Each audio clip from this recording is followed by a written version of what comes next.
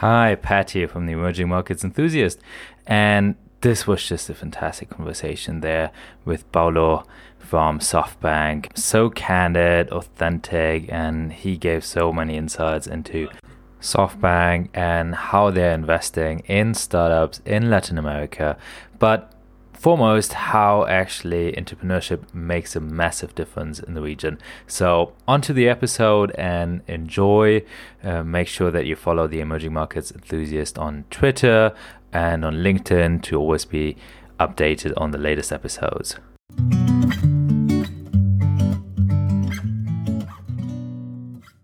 Hi, everyone. This is Patrick Alex from the Emerging Markets Enthusiast podcast.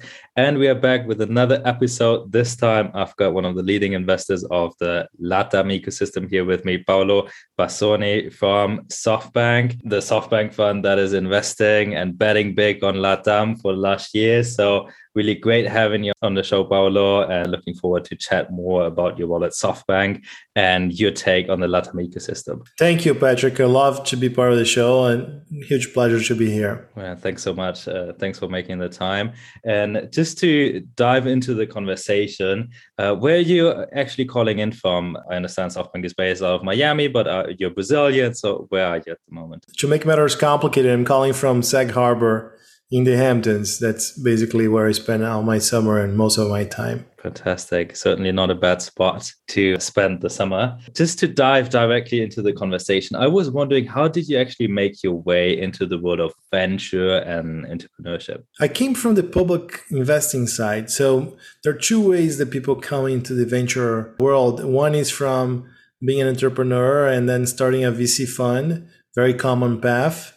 I come from the opposite. I come from having experience with publicly traded companies at Third Point, and I was leading Latin America for Dan at Third Point, and I was getting very involved with anchoring IPOs, getting shown a lot of private opportunities before companies go public. I decided to try to raise a fund on my own called 30 Knots. In the middle of the fundraising process, SoftBank announced the $5 billion Latin America fund. They approached us and we ended up joining SoftBank instead of raising our fund. And this is part of history now. Now we have invested the entire $5 billion. We're going for hopefully for the next 5 billion and backing more than 40 companies in Latin America. Fantastic. Yeah, we're certainly going to dive more into your role at SoftBank and how big actually SoftBank's bet is on the region and the portfolio you have built in such a short period of time. But before that, I wanted to take it a bit larger, and I know that you're quite big on the topic of social mobility and entrepreneurship, especially in emerging markets. You also have a bit of a personal story in that sense that you really care about this topic. So I was wondering if you could elaborate a bit on that, why you think that entrepreneurship and tech startups are so important for emerging markets and LATAM in particular, maybe. Yeah, so absolutely. So first of all, I'm from São Paulo. I grew up in a very poor neighborhood called Jardim Angela in the outskirts of São Paulo. And it took me an hour to go to school each way. And this was in the 80s when traffic wasn't as bad. So I lived pretty far out from what people consider a middle class civilization. I was in the pretty bad area of the city. I grew up in a family of politicians, left-wing politicians. My mother was a congresswoman until I was 16 years old. So she served 4 terms in Brazil, and that ingrained in me some greater responsibility in life than just making money. And funny enough, I ended up in finance, ended up going to school in very business-like environments, but never lost this desire to help out. In fact, when I went to do business school, I did a joint degree, HBS with the Kennedy School, the School of Government at Harvard. And the reason is because of my history. And now that I have this privilege of helping SoftBank find amazing entrepreneurs in Latin America, to me, what that means really is I got a little bit tired of waiting for governments to get things right in Latam. The odds that that will happen are very, very, very low. So what will change people's lives is a technology creating cheaper and better services and products and increasing standards of living in the region. Now, there is one big problem with all that, which is the creators of technology accumulate a disproportionate amount of wealth. And if they don't have a good mind in terms of giving that back to society in our region, we're going to increase the wealth gap between those who have it and those who don't. This is why when I saw Davi Vélez announcing his pledge a couple of weeks ago, I was extremely happy. I actually texted him. I was truly, truly happy that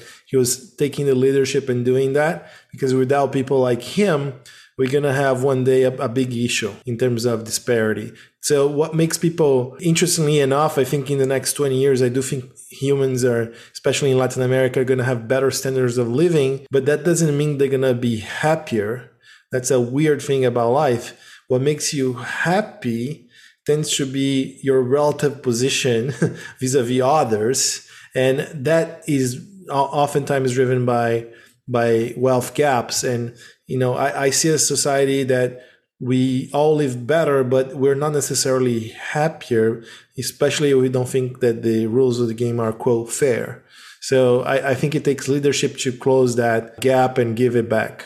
Absolutely. It's fantastic points you're making there. Just for the audience, briefly in terms of context, David Vélez, founder of Nubank, he signed the Giving Pledge and is committing a lot of his wealth to give back to society. And that's especially a kind of leadership I feel we certainly need. And it's also interesting that you bring it up in terms of personal wealth versus happiness. I was wondering, you had a tremendous journey and would guess that you were also socialized in a certain way by your parents and by a more leftist perspective. How has your relationship to personal success evolved over the course of your career, as you have certainly achieved what many could only dream of? And how did happiness for you evolve across your career as you became older? It's a great question. I think for me, it's all about the sense of achievement, setting yourself for a big challenge and going after it and seeing how far you can go and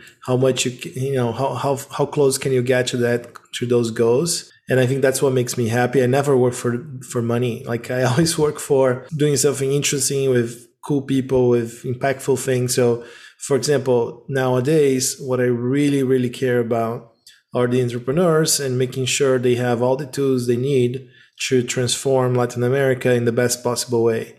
So that means capital, that means support in recruiting, that means experts helping them solve specific problems, being there in the tough times, being there in the good times, and being very, very consistent. So my clients, so to speak, are the entrepreneurs.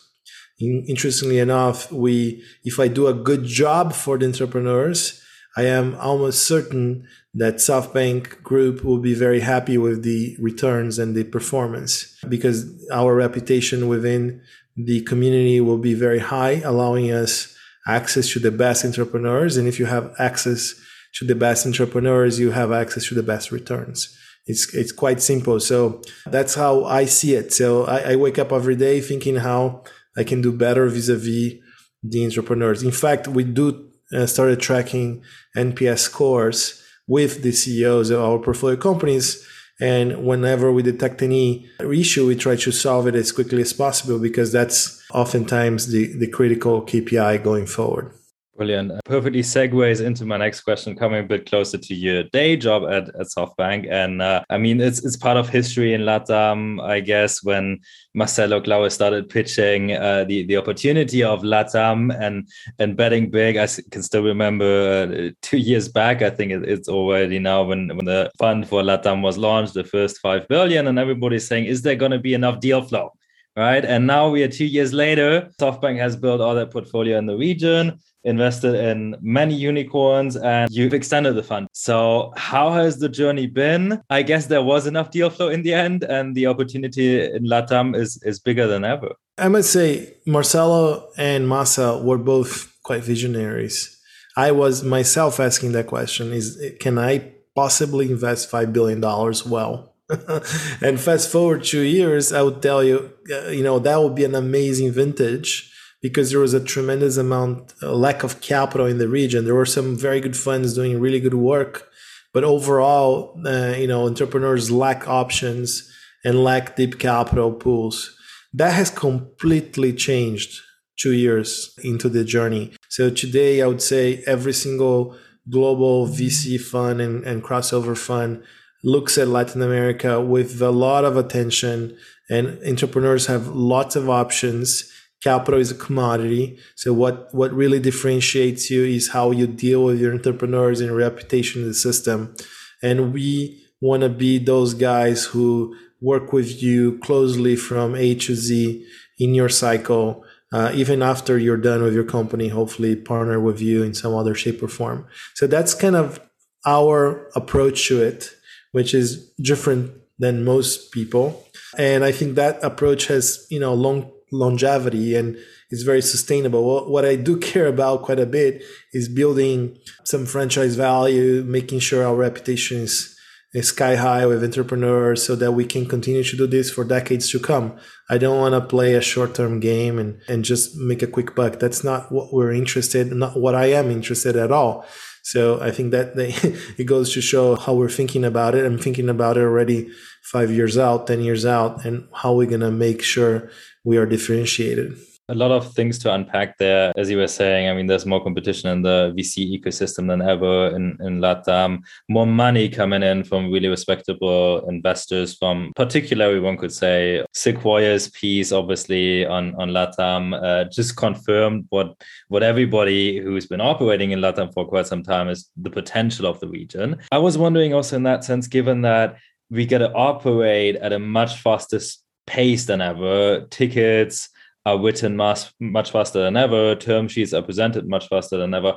How does Softbank find deals, screen deals? How do you make sure that you are the party on the table that eventually the entrepreneur decides to team up with?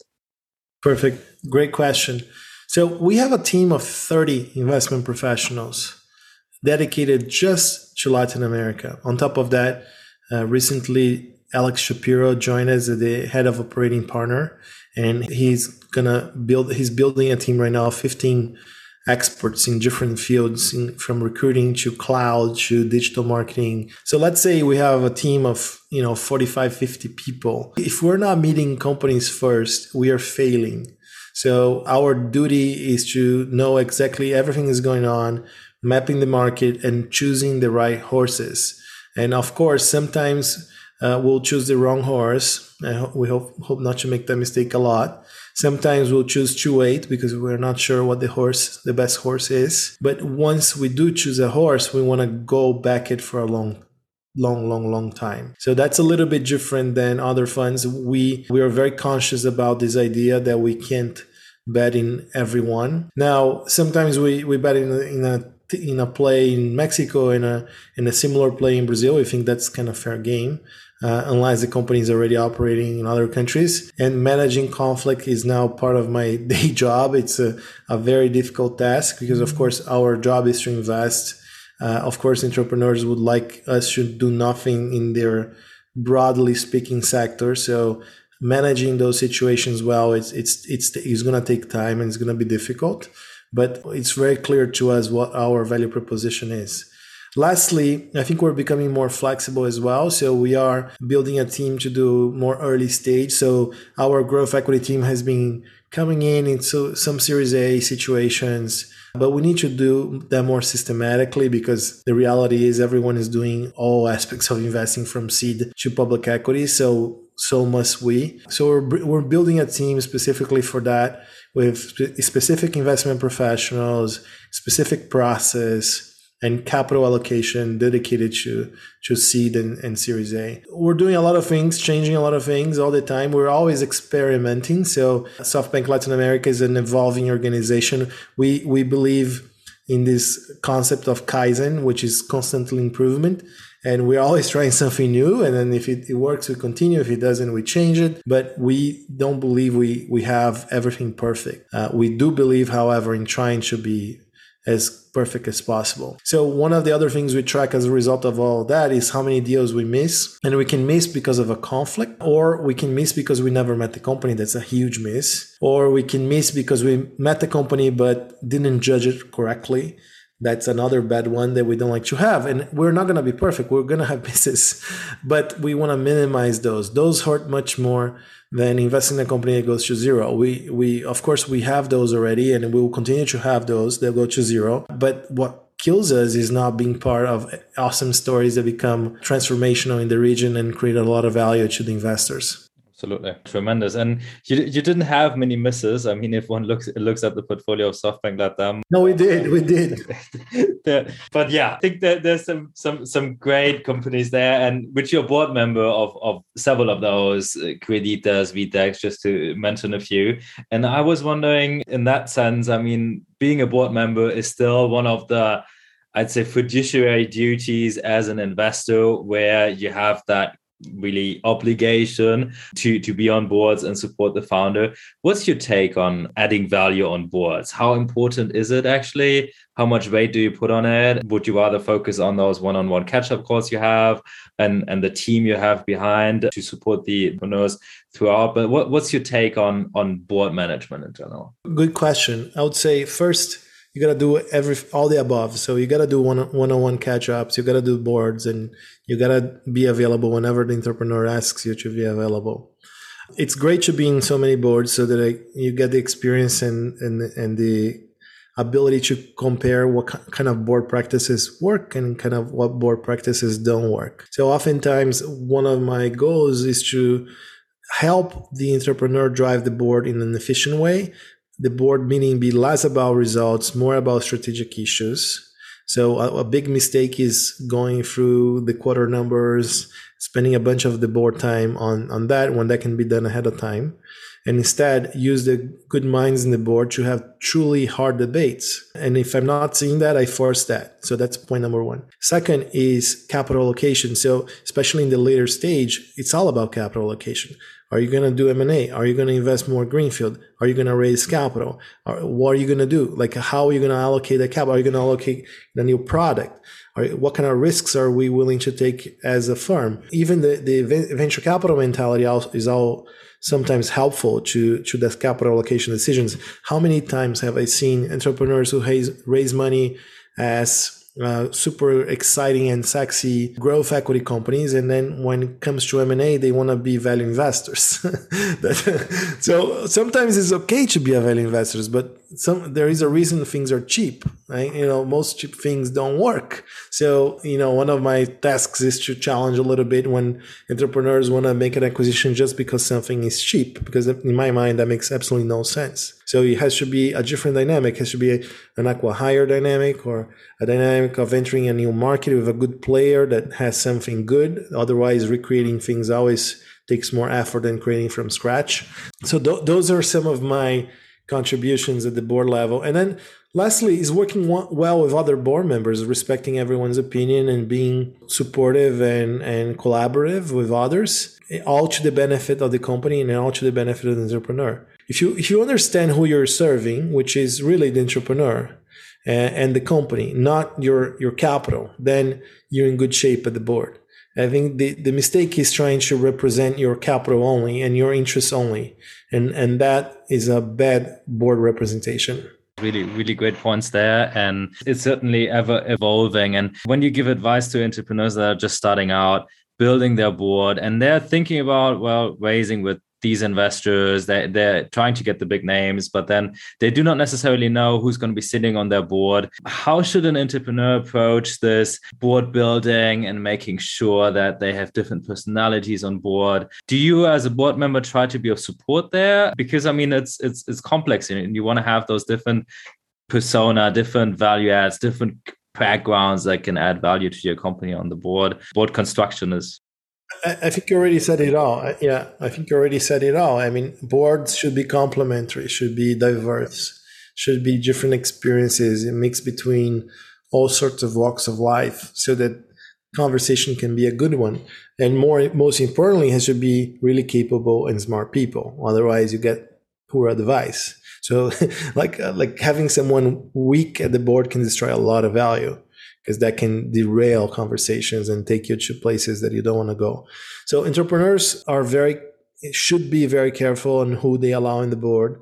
They should be choosing the investor. And how many times have a company that I'm talking to said, okay, but who's going to be in the board? I want to know exactly the person. I want to get to know that person. The other day I did a call with an entrepreneur where I spent an hour and a half telling the entrepreneur my personal story and what I value in life, and making sure that matched his view of the world and how he behaves, so that it would make him comfortable that if we were to invest and join the board, that would work for him. I thought that was a terrific exercise. Most entrepreneurs don't do that exercise before they accept an investor. I saw that as an awesomely positive signal that this person really thinks long term and thinks very strategically about the board.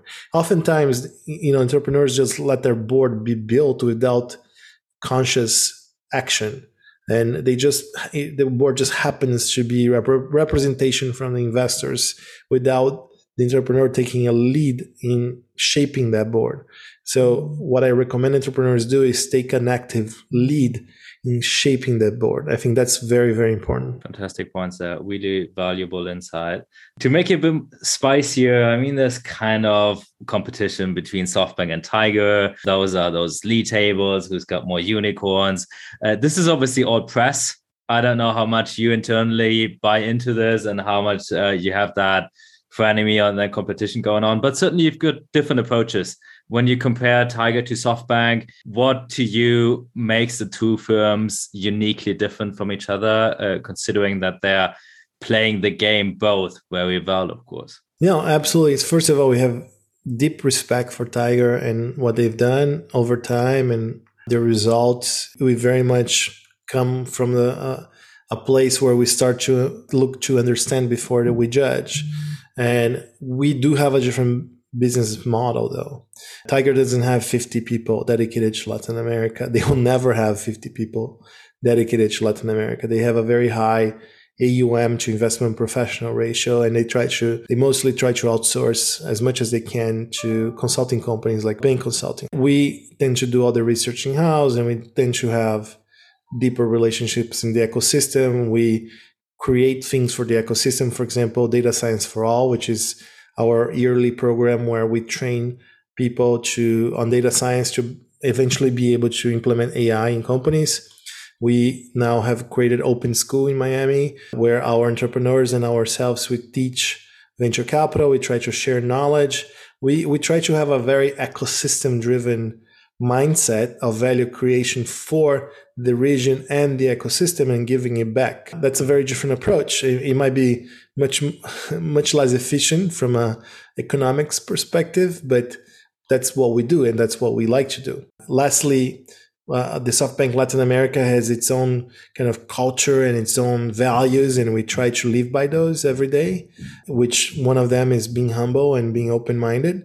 So we are always looking at what others are doing and trying to learn from it, never being defensive. So one of the biggest things we don't want to happen in our group is defensiveness. So if you lose a deal, there must be a reason. We must understand why. We must try to correct that in the future. We never try to badmouth others to justify our own weaknesses. To the contrary, we try to learn from the mistakes. That's the only way forward. So I was wondering, considering that obviously there's more VC money than ever coming into the region. And finally, we might have the opportunity for more aggressive business models. Entrepreneurs might have the opportunity not to think of how to be profitable in the short term, to be always cash flow positive. Now we can maybe go into frontier tech, biotech, medtech, those businesses and industries that take some more time to create cash flow. What's your take on that? Are we there already? Do we still have to double down more on fintech, e-commerce, and other businesses until we can really dive into frontier tech? How do you see the VC ecosystem and entrepreneurship ecosystem evolving? Not seeing much in biotech. So let's start there. Plus, biotech is very specific. I don't think we're capable of doing biotech unless we add a partner who knows a lot about biotech. Biotech is a very specific field.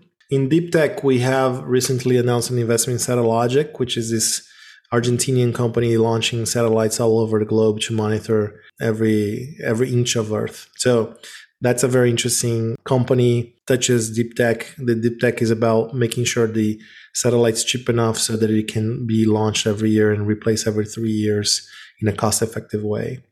Other than that, to be quite honest with you, we don't see that much. The capital is always going to follow the talent. So is the talent in LATAM wanting to do those harder projects, or is the talent in LATAM wanting to do more consumer-oriented or softer companies? I think right now they want to do the latter, And also, like these deeper tech things, maybe you need to be in the US, maybe you need to be in a place where you meet people from all other parts of the globe and you join forces with them, because the problem is very, very hard. And it's not just a Brazilian team or an Argentinian team or so on. Having said that, there will be exceptions coming from Latin America, and we're ready to back them if we think they're worthy of the risk. I hope it changes, but we don't see much of that right now. Certainly still a lot of potential. As I've got more exposure to the Chilean ecosystem, I'm quite bullish on food tech, and we see some interesting traction on biotech, but there's certainly still a lot of things to be done, and really looking forward to see different business models and new innovations coming out of all industries where LATAM can play an important role.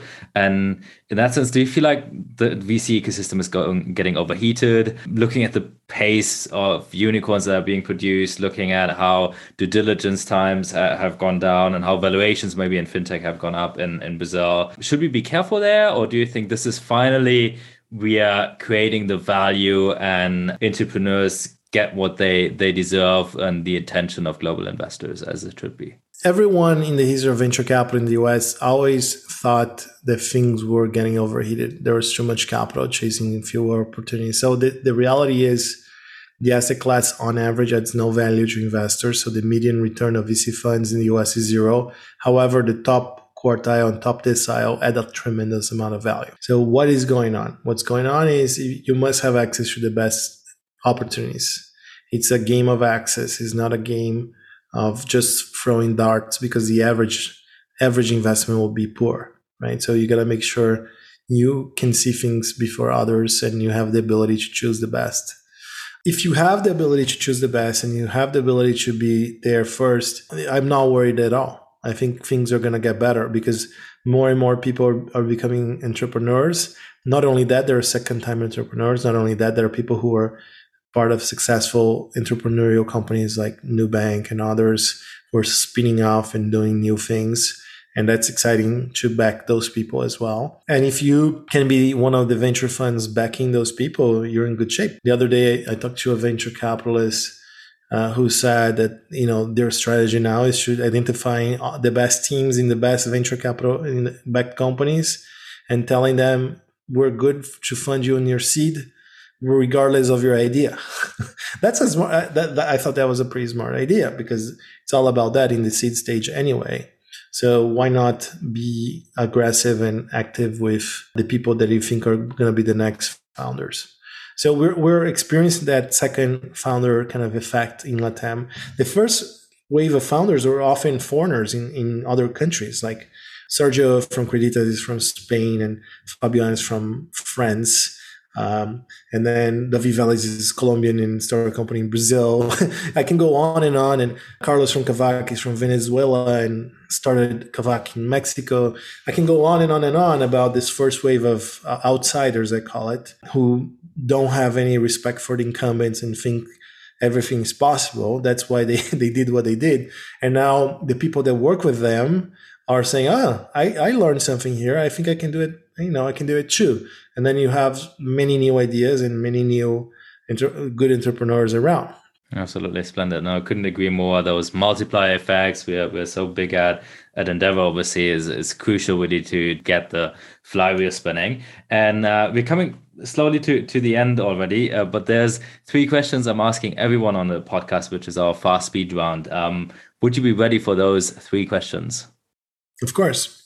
Awesome. Brilliant. First question is, who is an entrepreneur you admire and why? Oh man, I admire so many of our entrepreneurs. I don't have a favorite. I have a class of favorites. I am deeply devoted to Gabriel of Quintandá, to Geraldo and Mariano of Vitex, to Thiago of Olis, to Daniel of Madeira. I can go on and on and on here. And I want to make sure that you have the best support possible from me. Sergio also from Creditas. I can go on and on. There are so many good guys.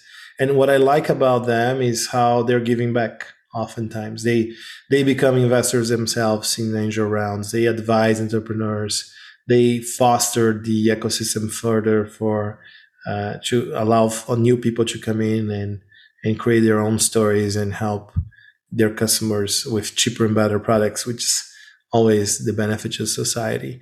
I didn't answer your question, but that's how I feel. I feel like they're all of them are my favorites. That's fine. We're going to be forgiving on that one. Moving into the second, what is the best piece of advice you would say that you've received and would like to pass on to others? I do believe that when you like something, you got to move quick. And I received a piece of advice from Guilherme Benchmal from XP when I was fundraising for 30 knots before SoftBank. And he said, I'll just give you one advice. Whenever you find an opportunity, make up your mind fast. Don't take 6 months. And when we came to Latin America, we were taking 3 months. Nowadays, we take 2-3 weeks. We have gotten faster, but we're always waiting, knowing enough with making the right decision, right? But overall, the biggest thing is like being relatively quick on your analysis. Oftentimes that requires that you study sectors before you invest in specific companies. So you come with a prepared mind, as opposed to just randomly reacting to a certain company. So you already mapped the sector, you already mapped the companies, you know how their products compare, and you know which team is the best, and you know all those things. So that's the ideal situation. Doesn't mean we are always doing things that way. We are changing the way our 30 investment professionals are organized. We are big enough now that we're going to organize by sectors. And before we were all journalists. What I'm describing to you, I'm putting into work. So that's my recommendation to people. It's just that was a good piece of advice. Fantastic piece of advice indeed. Last question then. 3 keywords that describe a successful business in your opinion. Quality of the team. That's number 1. A hard problem to solve because that creates a barrier to entry. That's problem number 2. And third, creating a ton of value to your customer so that your product or idea is a no-brainer in terms of product market fit. Lots of value to customers, awesome team. Those are the key things. That's a wrap. Is there anything else you would like to share about SoftBank? Any plans for the future? Anything that you would like to share? No, I would like to just say how humbled we are and how fortunate we are to have come to the region at the right time. I want to thank for all the entrepreneurs that allowed us to partner with them. Without those partnerships, we wouldn't be here today. And we're just getting started. This is inning 1. It's just the beginning. We have lots to do, and there will be tough moments. Right now, everyone is like, everything is great. Everything's, capital is abundant. I'm sure in the next 5 years there will be a moment where everything looks the reverse, and then we're gonna see the entrepreneurs who really deserve to be there, the investors who really deserve to be there, and so on. I want to make sure that we are on the right side of that scenario, providing capital to the portfolio companies and supporting them in tough moments, because right now it's just very easy to exist. And then you got to remember that, the market is not made of moments like this forever. Fantastic. Absolutely. Fully agree there. And it's going to stay exciting. Looking forward to hearing about any future investments of SoftBank. And thanks so much again for making the time, Paulo. Really interesting content there. It was a pleasure having you on the show. Thank you, Patrick. Pleasure.